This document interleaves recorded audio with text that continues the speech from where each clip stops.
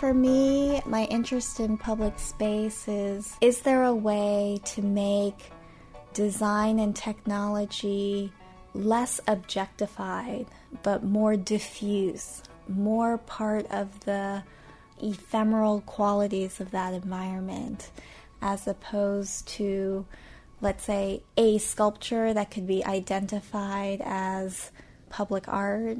I'm interested in creating an atmosphere through lighting, technology, sound, materiality, etc., such that it's an enhancement without necessarily being able to pick it up and put it somewhere else. I'm interested in site specificity, but also a kind of synthetic quality to the environment that mixes art, science, and technology together. It's not three things with plus signs between them. At some point, there is something, and you can't say this part is art and this part is technology, that it is so synthetic or organic or integral that it's a holistic environment.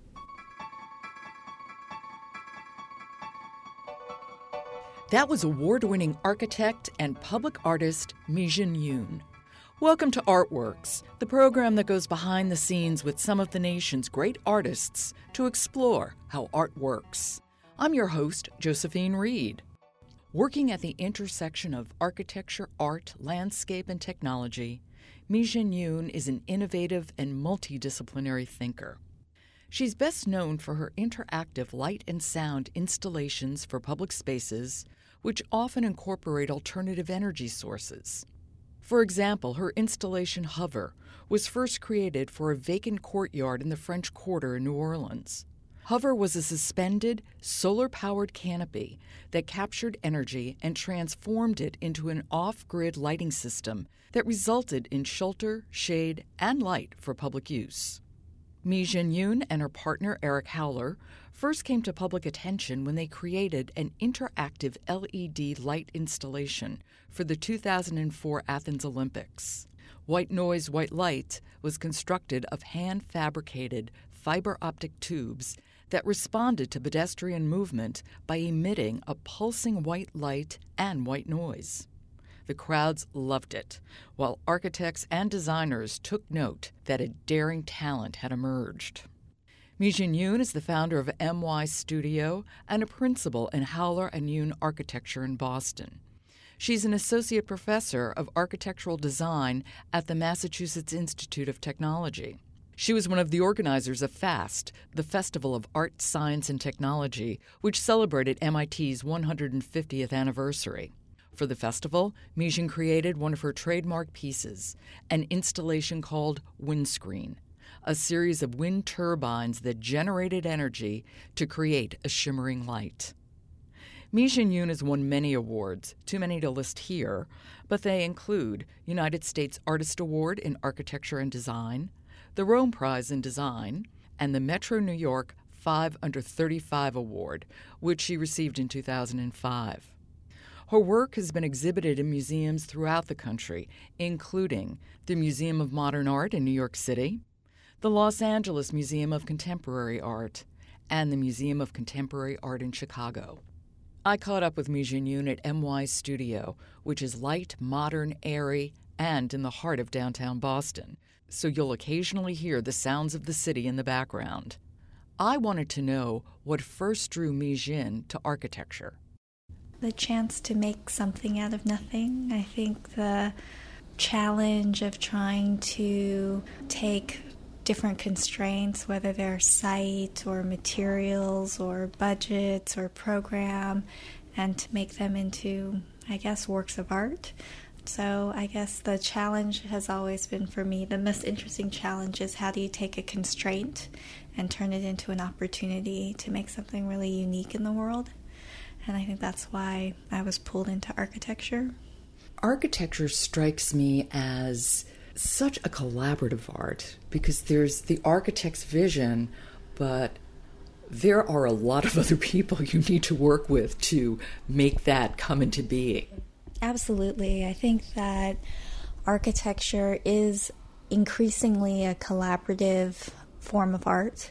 It requires imagination and creativity at all levels by all people, by the client, by the consultants, the structural engineer, the mechanical engineer. Everyone has to be on board with trying to do something unique and innovate. And if people aren't aligned, it's very hard to create great works of architecture. Just to say that you're an architect doesn't quite encompass everything that you do, because you also do a lot of design, and you do a lot of design for public space. What's the draw there? For me, I think the public is the most important audience to design and architecture. I think many times when you do a building project, let's say, especially private buildings, they are not accessible to the larger public. At the same time, I think public space in the United States has not received the kind of investment from the public sector that I think is necessary to create vital urban public environments. And so the private sector has actually done many things like the Starbucks phenomenon, etc., where somehow the Starbucks is now the extension of the urban living room. And I think historically public space was this, the piazzas, etc., in Europe. And I think the U.S., which has an amazing kind of parks and recreation investment, in terms of urban public space, there are opportunities there that I think require designers. It's not enough to just designate a space as public space and put some benches and some trees. You need to tailor public space to the specific publics that would use them and enjoy them, and create environments which draw them into inhabiting it and making it their own space. And so over time, I, through various opportunities, have become more and more interested in enhancing public space, creating interactive architectures to engage the public, and we've had some interesting opportunities to test those things out. I want to talk about some of the specific projects you did, because the interactivity of your projects are just fascinate me. But can you talk to the way public space and a well-designed public space, and particularly one that's interactive, can really help create and enhance community? Absolutely. I mean, we had an opportunity to do a project in New Orleans after Hurricane Katrina. And the project was very small in scale and budget, but what intrigued me about it was that private homeowners were transforming their courtyards into temporary public space for a period of time. And so for a couple of weeks, and through the AIA, the American Institute of Architects in New Orleans, they brokered a deal where private homeowners would turn their courtyards into public space, because many of the courtyards in the French Quarter are private, and so tourists never get to see them. But it's a interesting part of the building fabric in the traditional part of the French Quarter. So what we did was we actually decided to create a solar-powered canopy. So we would be off-grid, we wouldn't connect to the already taxed power grid. We used photovoltaics. They were oriented in such a way to maximize the energy, and then the energy captured was transformed into light, and it created this lit hovering cloud in essence in this courtyard, so that people could come and they could read there, or they could have a coffee there, but just creating the environment or an environment with enhanced lighting, I think, was one first step into getting or drawing the public to use the space in a way that they normally wouldn't. Another project we did in Washington, D.C. on 1110 Vermont Avenue was we created a grove of sound poles. We call it the Sound Grove. There are 20 interactive poles which, when you touch them, they play different sounds, and create a way that people can basically interact with each other through making sounds, and it creates this kind of sonic space within the city. Another project you did, which has a similar interactivity, is Light Drift. Yes. Describe that. So Light Drift, we did in Philadelphia for the Schuylkill River. And the idea was there they wanted to draw people down to their waterfront. The site is right by the train station, so the river is actually located 20, 30 feet down from the street level, and so drawing people down there is difficult. And we wanted the people to have a direct connection to the water. So what we did was we created an installation that had about 20 seats and about 80 floating pods, and the seats are pod-like themselves. And what happens is when people walk by, they actually flicker and entice people to sit on them.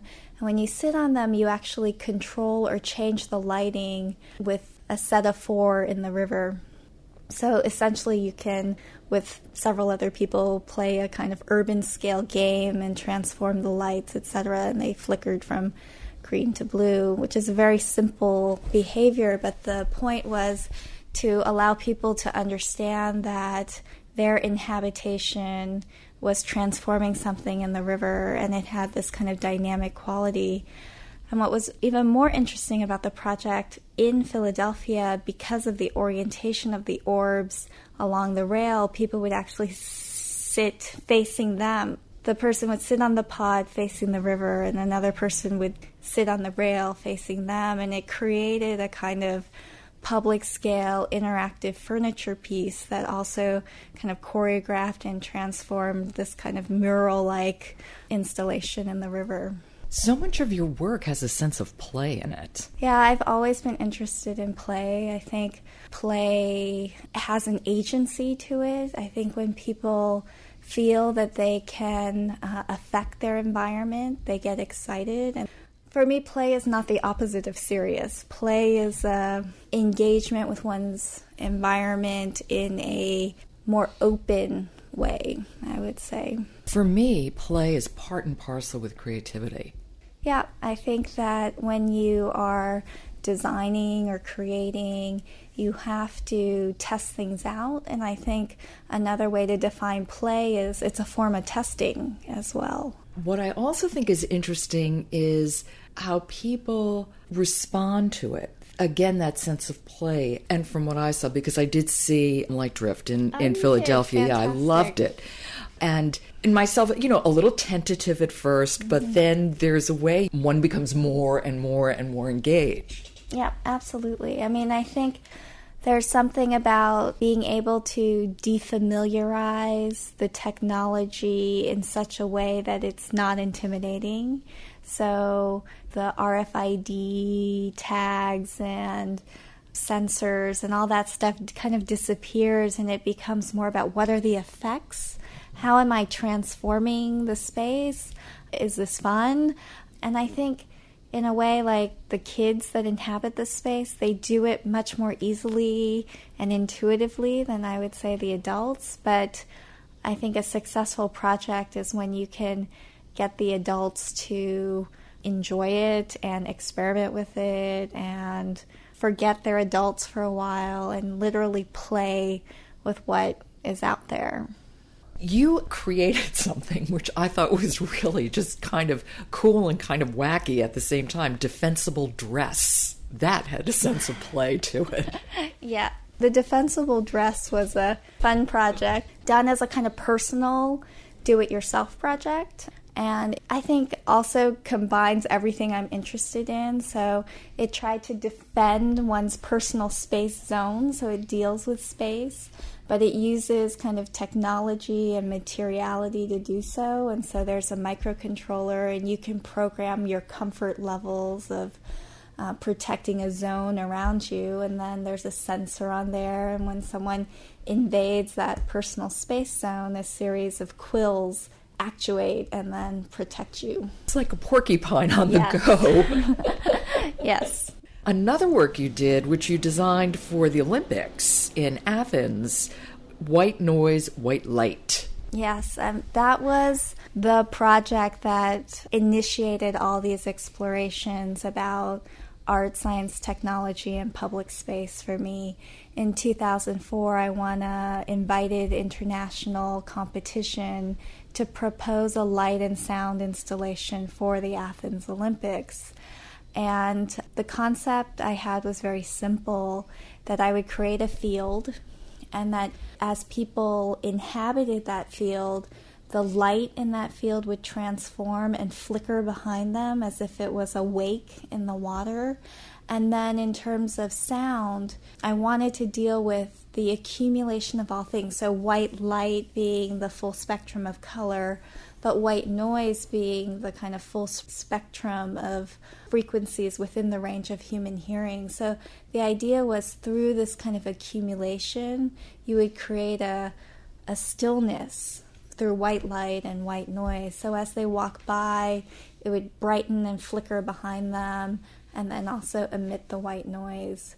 And it was the first opportunity to test using sensors and microcontrollers and fiber optics at a scale that was more public. So the Defensible Dress, which uses similar technology, is a one-off kind of personal project. White Noise, White Light was tested, under the Acropolis and had thousands and thousands of visitors a day. So it was the first project where we were able to test these ideas in a real public space with the real public. And it was amazing. It was amazing. What was that like for you? What did you hear back? We heard everything. I think one of the interesting things is with technology, people love to try to figure out how it's working. So one of the most enjoyable things was to hang out there and hear everyone's different interpretations of, one, why the artist created it, and two, how it was working, and little kids were always more intuitive. They were jumping and running and playing games in there and trying to figure out how it worked by essentially trying to break it in a way. And then the adults were maybe a little more reserved, more questioning of how does this work, and like peering into this and into that. But I thought what was so wonderful was to see how many different ways people used it. In my imagination, people would walk through it serenely, but people ran through it. People clustered together and hung out there for hours, or instead of walking through, they just kind of plopped down and sat in the field for a while and hung out with their friends. I mean, it was really interesting to see how the public used it. And that's why, for me, that project is a turning point, because I think now in the projects I do for public space, I really think the public completes the work. So in a way, what I'm putting out there is a kind of infrastructure that essentially doesn't work unless it's occupied by people. Like the Sound Grove is 20 static poles, right? Until people start touching the poles, grabbing two poles at the same time. Same with Light Drift. If nobody sits there, it doesn't do a thing. It requires the public to activate it and complete it. I feel like we're at such an interesting point in the way science, art, and technology are all coming together again. Though in your field, architecture, there was never really that separation that we have seen in other disciplines. But now you see it more and more, this coming together of science, art, technology. And indeed, for MIT's 150th birthday, there was a festival called FAST, which was Festival of Art, Science, and Technology. When I think of MIT, I do not think of art, for better or for worse. That's too bad. I mean, I think also when I started teaching at MIT, I did not also associate MIT with the arts. However, over time I realized there are amazing artists there, and there are amazing scientists who are incredibly creative. Eric Demain, who is a mathematician who does structural origami, is one type of person I can think of who really mixes art, science, and technology together. Todd Mackover with his Opera of the Future is another individual who I think, for them, art, science, and technology is one thing. It's not three things with plus signs between them. And I think that's what's amazing about MIT. It's rich in its support of the arts. It's rich in its people who have one foot in science and one foot in literature, or one foot in mechanical engineering and one foot in music. Or it's a pretty fascinating place, and I think it leads people to be even more innovative and creative and aspirational in a way. I think the defensible dress, like, I might have thought, oh, I wish I could be a porcupine and defend myself. But I think without being in the context of MIT, I would not have had the initiative to take a class where I learned how to make a microcontroller and figure out what kind of shape memory alloy was out there that I could use to get the, quills to actuate, etc. You were one of the organizers of FAST. Actually, Todd Mackover is the organizer of all of FAST, Festival of Art, Science, and Technology. And the component that I helped with was the curation of the public space installations across MIT's campus. FAST was amazing because we had an opportunity to bring students and faculty from across different schools and have them collaborate together.